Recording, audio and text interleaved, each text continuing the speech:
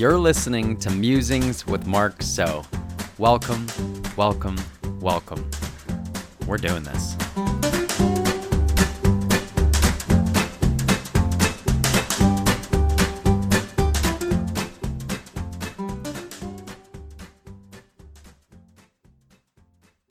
It's a wonderful day here in San Francisco. My name is Mark. Welcome back to Musings with Mark So, episode 2. Thank you for the feedback on the first episode. I will be trying to implement that immediately in this one. So if you hear something new, that came from listeners like you.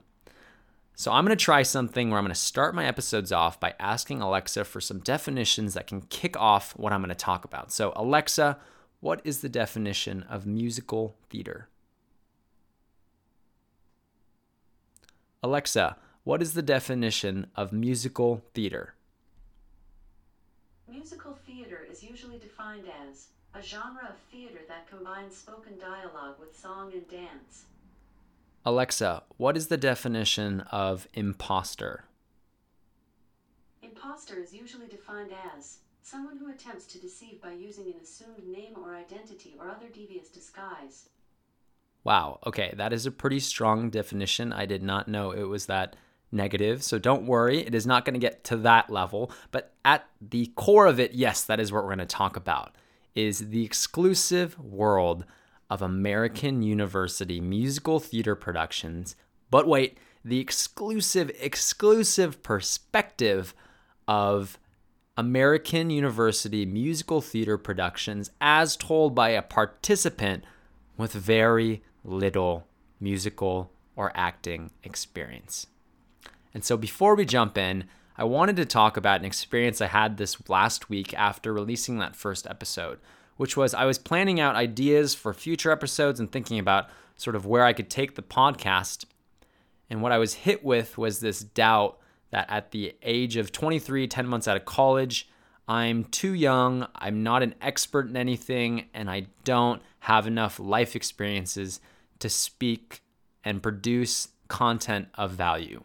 And what I was hit with was a quote that I got somewhere, and I don't remember where, but the quote was, "In specificity, there is art. In specificity, there is art." And what that quote hits at for me is the fact that when you embark on a new artistic endeavor, such as a podcast, and the feelings of inadequacy and imposter syndrome inevitably hit, the fallback can be and should always be the fact that if you get specific enough, if you get proximate to exactly how you felt, experienced, or witnessed something, and let that inform how you act and share, and if that's unfiltered, honest, and unconstrained by what other people think and what you think other people will think, then that is art. And I was reminded of that in the comments of people being encouraged by the show and looking forward to more. And so if that is something that you struggle with, is those feelings that what you produce and what you can produce is going to be inadequate, just remember that quote, "In specificity, there is art." As long as you dig deeper, there can be value in what you produce. And so with that, we're going to try something new today to transition from the intro to a topic to the closing, which is a musical transition. I don't want to find any more royalty-free music than I need to, so what I'm going to do is just sing a little snippet of a song that's on my mind, and then we'll transition neatly into the next thing to talk about. Can't you see that it's just raining? There ain't no need to go outside. All right, so to dive in, we're going to talk about my experience with musical theater at the American University level with very little experience in musical theater or in acting. I was a junior in college. It was my winter quarter. I had just sort of solidified my finance and film studies, and I had decided I was going to be a film producer. Future episode, boom. And I was walking back from class one day with my friend Alex, And he turns to me and he says, "Hey, I dare you to audition for the spring musical, Legally Blonde, the musical." And I turned to him and I said, "I will only do it if you also audition." And he said, "No, I'm not going to do that." And he said, "Well, I'm not going to do it then." And so he said, "Okay, fine." And so then we walked to the theater department. I've never been to this part of campus before. It's below our theater, so like the box office of what a theater company would look like. And there's this board with a bulletin. And on the board with the bulletin is a sign-up form for auditions and about 80 slots over 2 days. And so this day is a Friday before the Monday that auditions were going to start. And so 2 things I noticed. The first is that every single slot on this audition slip is filled. And the second thing I noticed is that of those 80 names, around 72 of them are women and maybe 8 of them are guys.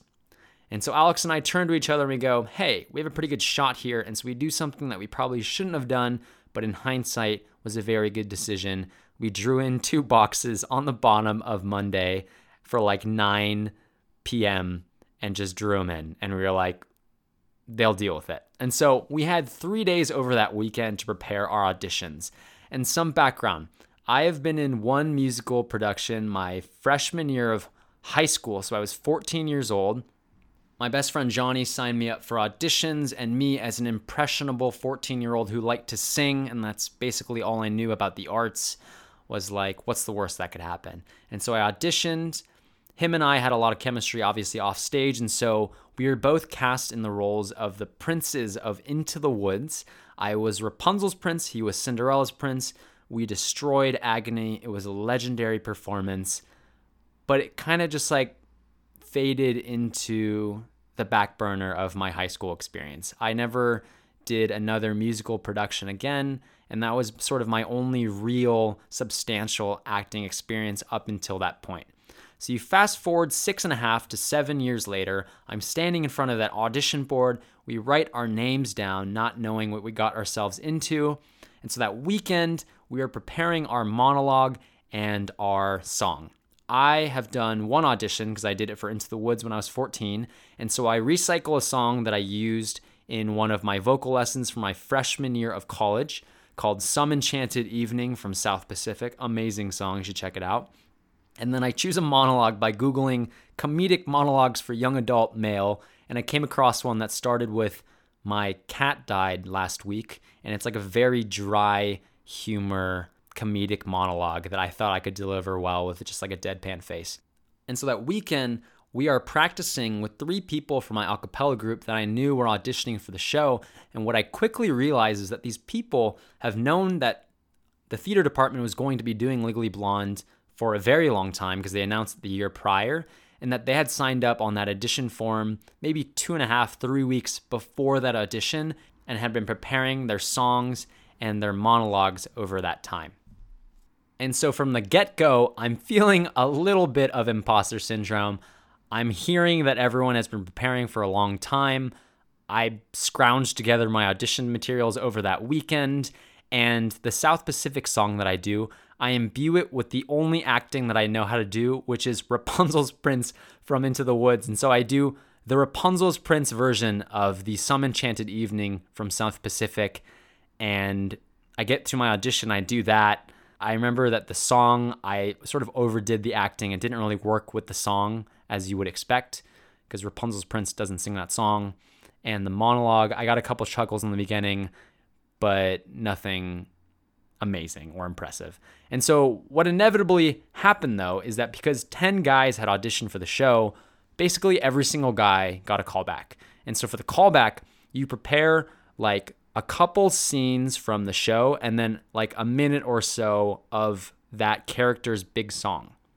And so we walk into this room and it is a black box. I don't know if you've ever been in a black box before, but it is the most intimidating space for basically any activity.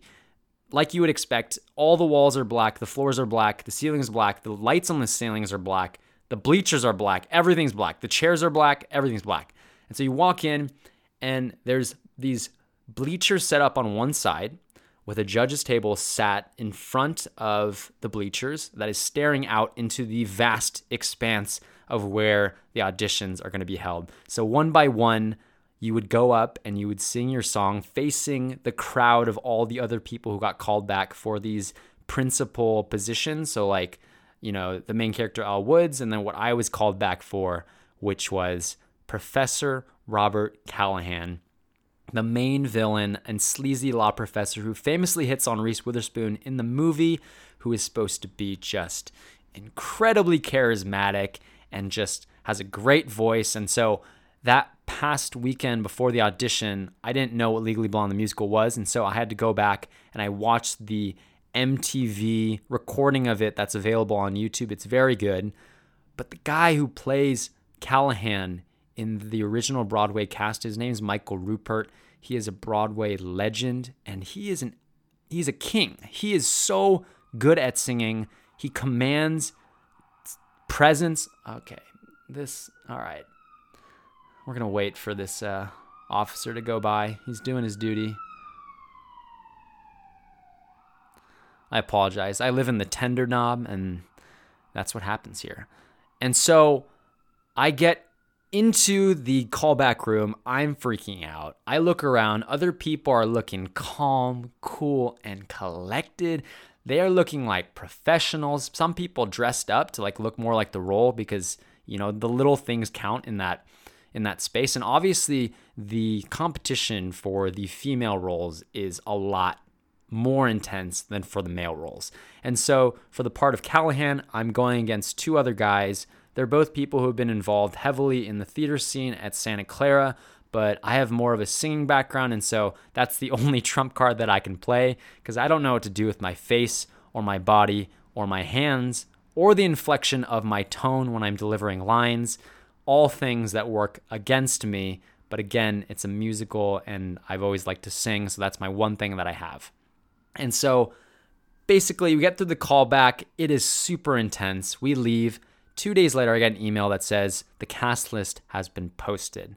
So I walk back to that bulletin board and there it is. My name, I think 4 or 5 names down on the cast list next to Robert Callahan. I will be playing the main villain of Legally Blonde, the musical. Legally Blonde, the musical is a lot of glitz and glamour. It is over the top. It is fun, right? It is crazy. But the one thing that really grounds it is the character of Callahan. He is so intimidating, and his song, Blood in the Water, where he comes out and introduces himself, is supposed to invoke so much charisma and fear that for the rest of the show, it sets up that tension that the protagonist then has to resolve and fight against. And so, needless to say, I was feeling scared.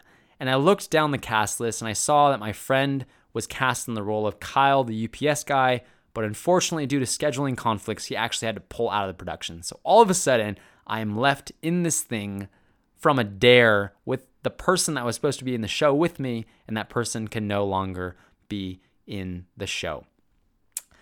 And so we get into the first couple rehearsals, and I have absolutely no idea what is going on. The director is a professional. She knows exactly what she's doing, but I think she's used to people with even a tiny modicum of experience in acting or musicals or something. And so the dialogues we're having are like, Mark, tell me about Robert Callahan's background. And so I'm like, well, he's Caucasian, but for me, Robert Callahan might be an adopted kid from South Korea who came to the States and didn't feel understood. And so then he just pent all that up and then wanted to gain supremacy over the people around him. So he was like a ruthless student in school and then worked his way up to be in law school. And now he's a Harvard law professor and he's a really, really good practicing lawyer. And so he just commands respect wherever he goes. But it all stems from insecurity. And they're all looking at me like, wow, that is a lot. We don't need to unpack that here. But that's good stuff. You should use that to impact your performance and how you speak. And that transfer of me brainstorming an idea of what a Korean adoptee Robert Callahan would look like to how I would speak and act and move my body is something that I just could not do. That transfer process didn't make any sense to me. I needed clear direction on how I should move my body on stage. And that was by far the worst part of it for me. When you're moving in a musical or in a play, the key is to be fluid and to just do what the character would do. But when you have no experience, what that lends itself to is you turning your back to the audience, to you feeling robotic and not grounding yourself. So grounding yourself in sort of the context of musical theater means like grounding yourself in certain moments to deliver lines where like you stay still, and so that the emotions or sort of the punch of that line will come through. And I didn't know how to do any of that. I didn't know that process. The only thing that I really focused on in like the first 4 weeks was the singing, and I had that down. And so it all comes to a head about 2 weeks before opening. We get to this rehearsal where we're in this dance room and there's a bunch of mirrors around us, and we're performing for the first time for a group of people who are outside of our cast. And so the director invites her daughters and her husband, the musical director invites his girlfriend, and then other production staff that are involved, like the costume designer and the set designer, they bring their families and they're all watching. And at this point, I had the song down, I had my lines down, we're at that point, but for the song Blood in the Water, when I first come out, I just don't know what to do with my body and my face. And it's just, I'm trying to improv on the spot, but I don't have the experience or the know-how for it to be effective. And so I'm watching the daughter's face, and I come in about 35, 40 minutes into the show. That's when I'm first introduced. And they're having the ride of their lives. They clearly love this show. They adore the show. Everyone's doing a great job. The cast is incredibly talented. These are people who, in their respective high schools, like got all the leads and were rock stars and expected to get all the principal roles coming into college. And a lot of them were theater majors. A lot of them weren't, but they were people who'd done musical theater in high school, come to college, didn't think that it was going to be part of their college experience. And then Legally Blonde was announced, and like, okay, wow, I have to do this show because it was intensely important to me in middle school. And then there was me who literally watched it for the first time one day before my audition. And so we're going through this, and the run is going well, and then it gets to my song, and I just crumble. It was an absolute disaster. I was sweating. My voice was shaking. I had no conviction. And the worst part is that I could slowly see the director's daughters falling out of the magic of the show, which is something you never, ever want to see as an actor, is you ruining that experience for someone. And so I stumble through the song. We get through the rest of the show. That experience with the song really shakes me, and so I'm not on my game for the rest of the performance. And this is 2 weeks before opening night, and so I'm feeling bad about myself. And so I get back to my room, and I start to really doubt for the first time whether or not I'm going to be able to actually pull this off. And I felt in that moment what it truly feels like to actually be an imposter. Like your exposed lack of ability is preventing you from progressing forward, and it's also letting the people around you down, but also realizing that you've come way too far for quitting or giving up to be an option. In short, just completely paralyzed.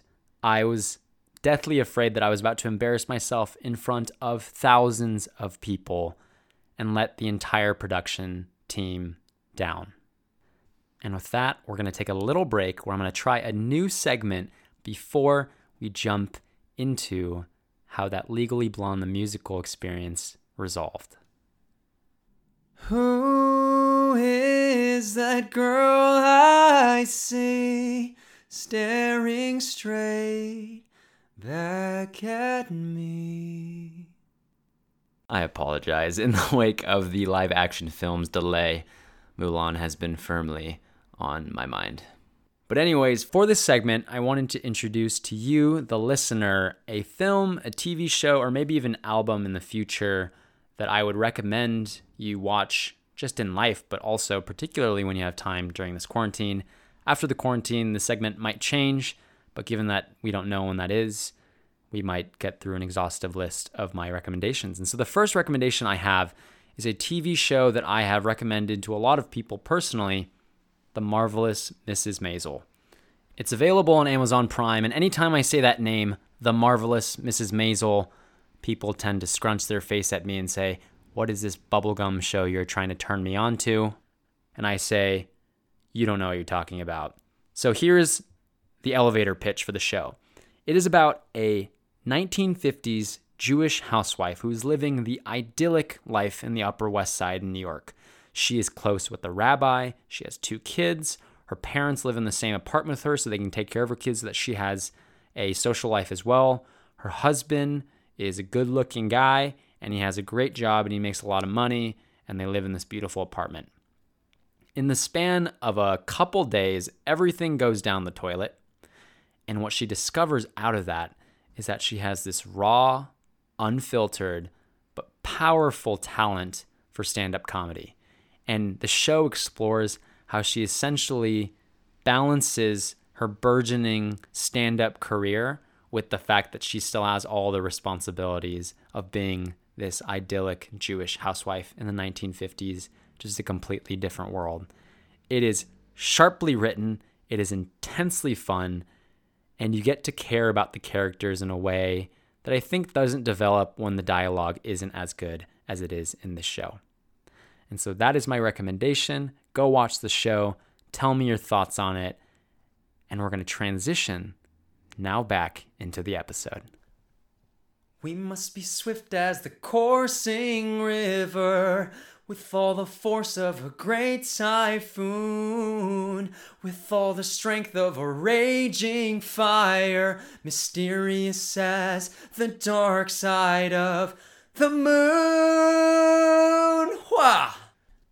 Fake apology. I should never be sorry for my love for Mulan, but I am sorry if I took you out of the flow a little bit. So to remind you of where we were at, I had just ruined 2 Legally Blonde the musical fans' lives and was sitting in my room, paralyzed by the overwhelming doubt that I could pull this role off.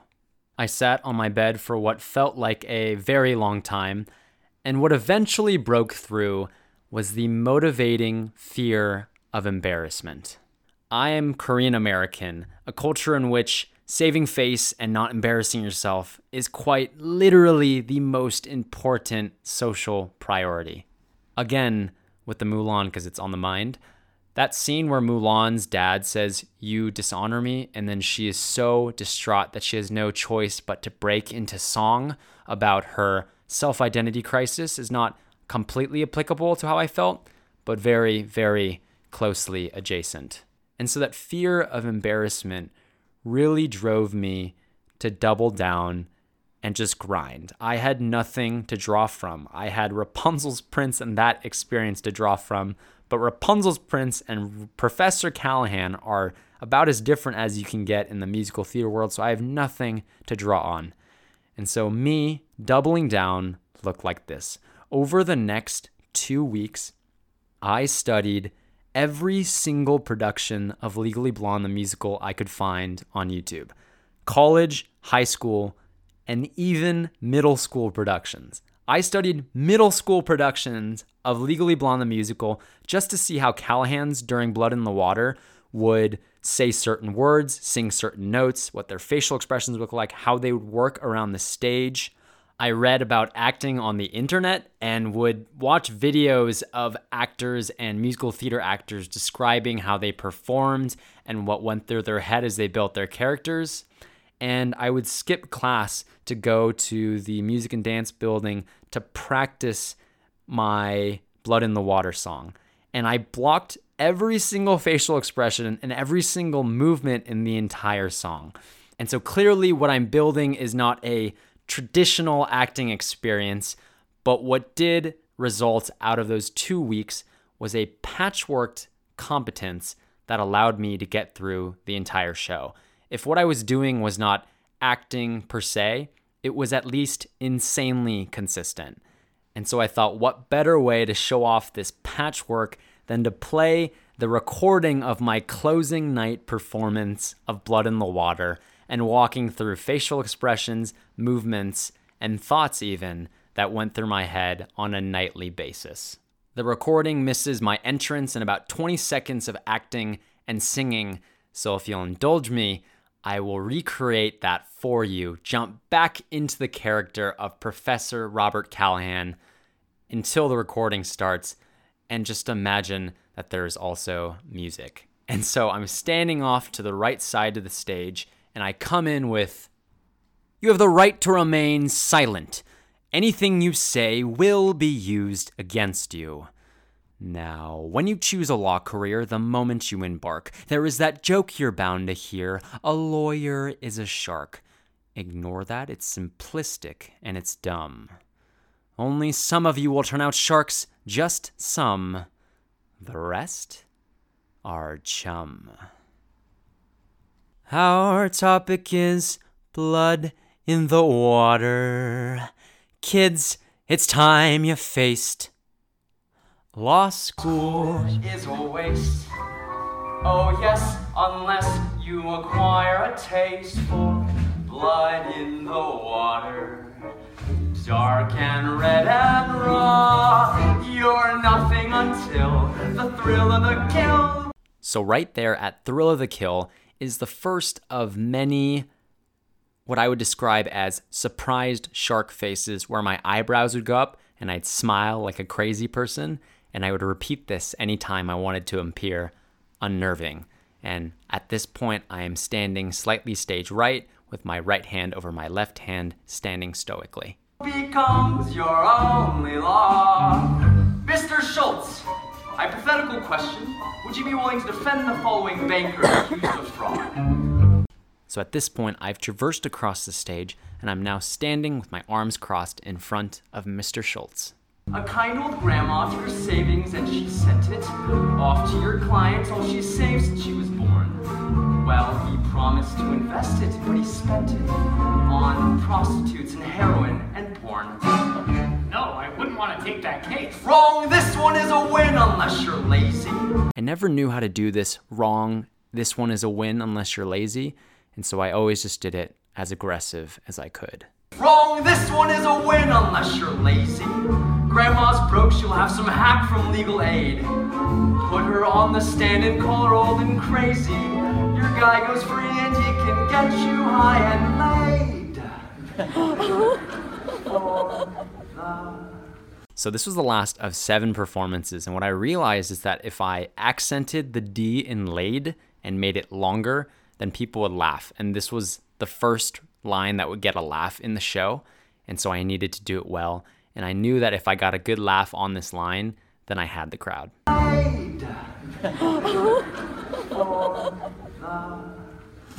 Blood in the water. Reach your Thomas Hobbes. Only spineless snobs will quarrel with the morally. On the word quarrel, I would do a very, very slight shake of the hips, almost like a shimmy, and you can kind of hear it in my voice, and I would do it every single night, but no one ever noticed. Will quarrel with the morally dubious jobs. Yes, blood in the water. Your scruples are a flaw. Miss Hoops, another hypothetical. Would you be the right lawyer for the following client? Say they offer you a bundle for defending a famous hitman for the mafia elite. On a famous hitman for the mafia elite, I would try to make it sound like I was making up the case on the spot, and it was always kind of weird. A famous hitman for the mafia elite. Well, since he missed his chosen prey, killed a nun and drove away, running for 3 cute puppies in the street. 2 things real quick. The first is that for puppies on the street, I would make an okay sign with my hand and do a 1, 2, 3 hit for each cute puppy in the street. The second is that my director would always get on me for doing this thing that I didn't know I was doing, where I would go down at the end of sentences and bring down the energy. I always thought I was just being conclusive in my thoughts, but she was definitely right. Running for 3 cute puppies in the street. What? You think I wouldn't defend him just because he's a typical man? Oh, you lesbians think you're so tough. An objectively tough thing to say to someone. We don't need to play it again. Oh dear, I fear my comment has offended. Hard to argue though when you're too mad to speak. Your employment will be very quickly ended when they see how your emotions make you weak. See how your emotions make you weak line was my signal to the crowd that I was about to go off. When they see how your emotions make you weak. So what's my point? I run a $1 billion law firm, and I hire 4 new interns every year. And from this class I will select 4 young sharks to my respect, and those 4 will have a guaranteed career. Do you follow me? So I wanna see exactly. Let the games begin. On Let the Games Begin, I would do this weird thing where I'd put my hands out to both sides and I'd sort of saunter forward like I was ushering in the Olympics or something. And I never really liked it, but it's what I settled on and I kept doing it. Let the games begin. 4 of you will win, but just those 4 where the door's open. Yes, blood in the water, so bite and scratch and claw. A prominent surprise shark face moment. So bite and scratch and claw. Yes, Miss Woods. Ellen Woods. Well, someone's had their morning coffee. Would you summarize the case of State of Indiana v. Hearn from your reading, please? A nightmare line. I'm supposed to be this lawyer who can say, would you summarize the case of State of Indiana v. Hearn from your reading, please? Like that fast. And some nights it would sound exactly like how I just did it. Would you summarize the case of State of Indiana v. Hearn from your reading, please? Oh, I wanted to answer the puppy question. But I'm asking you about the assigned reading. Okay, who assigns reading on the first day of class? You have guts, Miss Woods.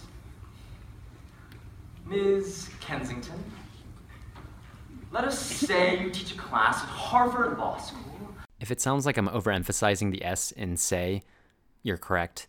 That was the cue for the music director to come in, and so I would make the S extra long because I thought it was funny. Let us say you teach a class at Harvard Law School, a position that you're justly proud about.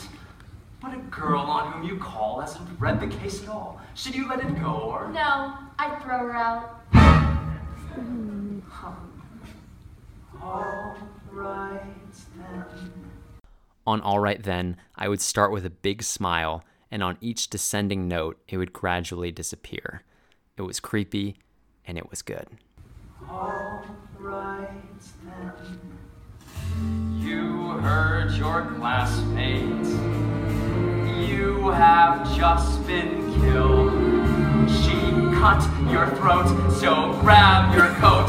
Yes, you got guts, but now they spilled your blood's in the water. Hot summer bum chunk, and if you return, be ready to learn.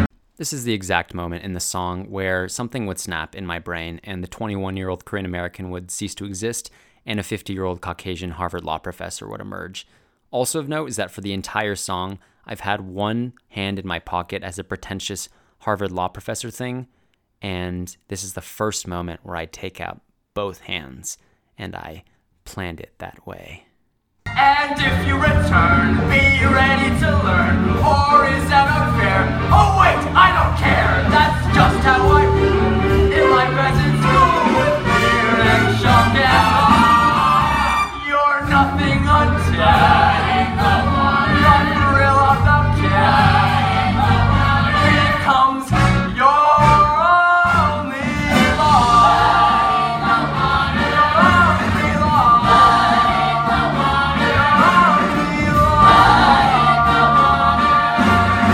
I'm about to ascend to the heavens of my low bass range on this next note you're about to hear, and little singer secret, I would clench my butt in this moment as hard as I could, because there was no way I was going to get that note out otherwise.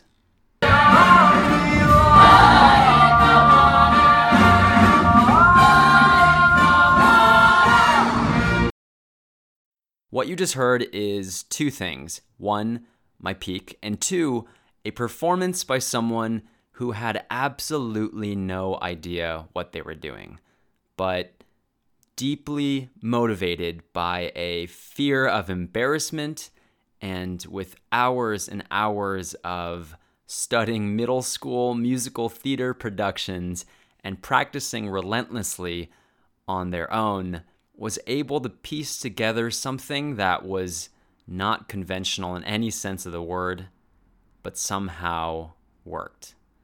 Over our 7 shows we had together, I fell completely in love with performing on stage. The feeling of being on stage, engaging with the sway of the crowds who are different every single night, and just proudly displaying months of hard work alongside people who've done the same. And for me, 2 weeks of extremely hard work. It completely shifted my shoebox-sized idea of what performing looks like and what it feels like for myself. The feedback I got for playing Callahan, a character that I'd never thought I'd get right, was overwhelmingly positive. A conversation that stuck with me was with a pair of older women who came up to me after one of the shows, and they asked me if I was a theater major. And when I said no, this was my first production in college, they both kind of looked at each other and then broke out into this story about an actor that they had loved in the 80s and 90s who had decided to pursue acting after one production in college. And they kind of ribbed me and encouraged me to do the same. The experience spawned a passionate interest and love of theater and of musical theater that had previously never existed, and it pushed me to act and produce content in a student-devised play called Love Stories over a period of 4 months my senior year of college. As an actor, as weird as that is to say, I felt like and definitely was an imposter during Legally Blonde, but in the process, I found something and discovered something to work at that I really, really enjoy. In the 5 months that I've lived in San Francisco and started my journey as a quote-unquote true young adult, I now feel fully settled here and am committing, after the craziness of the quarantine, to actively start looking for opportunities to learn more about acting and about singing. It's now one of my major priorities, if nothing more than to just explore a new interest that enriches my life. But I consider that experience with Legally Blonde, no matter how trivial it may seem one day, as a major milestone in my personal growth.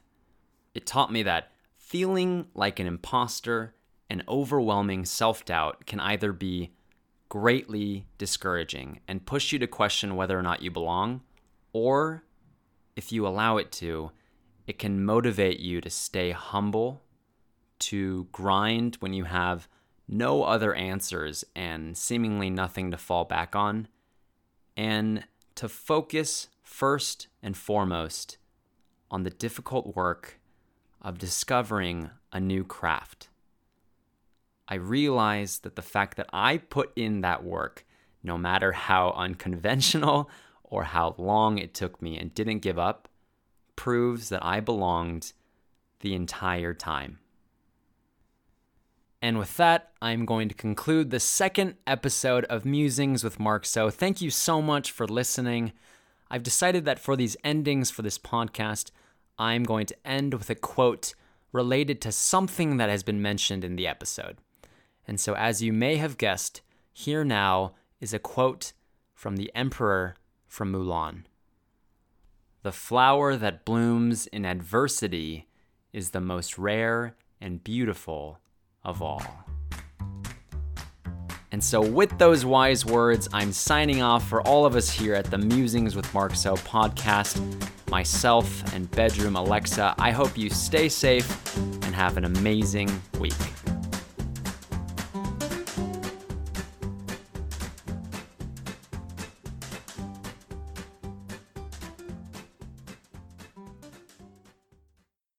But wait, that's right, it's Musings on Musings with Mark So. My first thought is that I use the word overwhelming so much that it's starting to lose its meaning. And my homework for myself is to look up synonyms for the word overwhelming in preparation for episode 3. The second thought is that I used to watch Mulan every single day when I got home from school. And even though the live action film is delayed and it's not going to have Mushu, Shang, or music, you can bet that I will be there with money in hand to watch it at least twice, and you should do the same. And so with that, thank you so much again for listening, and I'll catch you on the next one.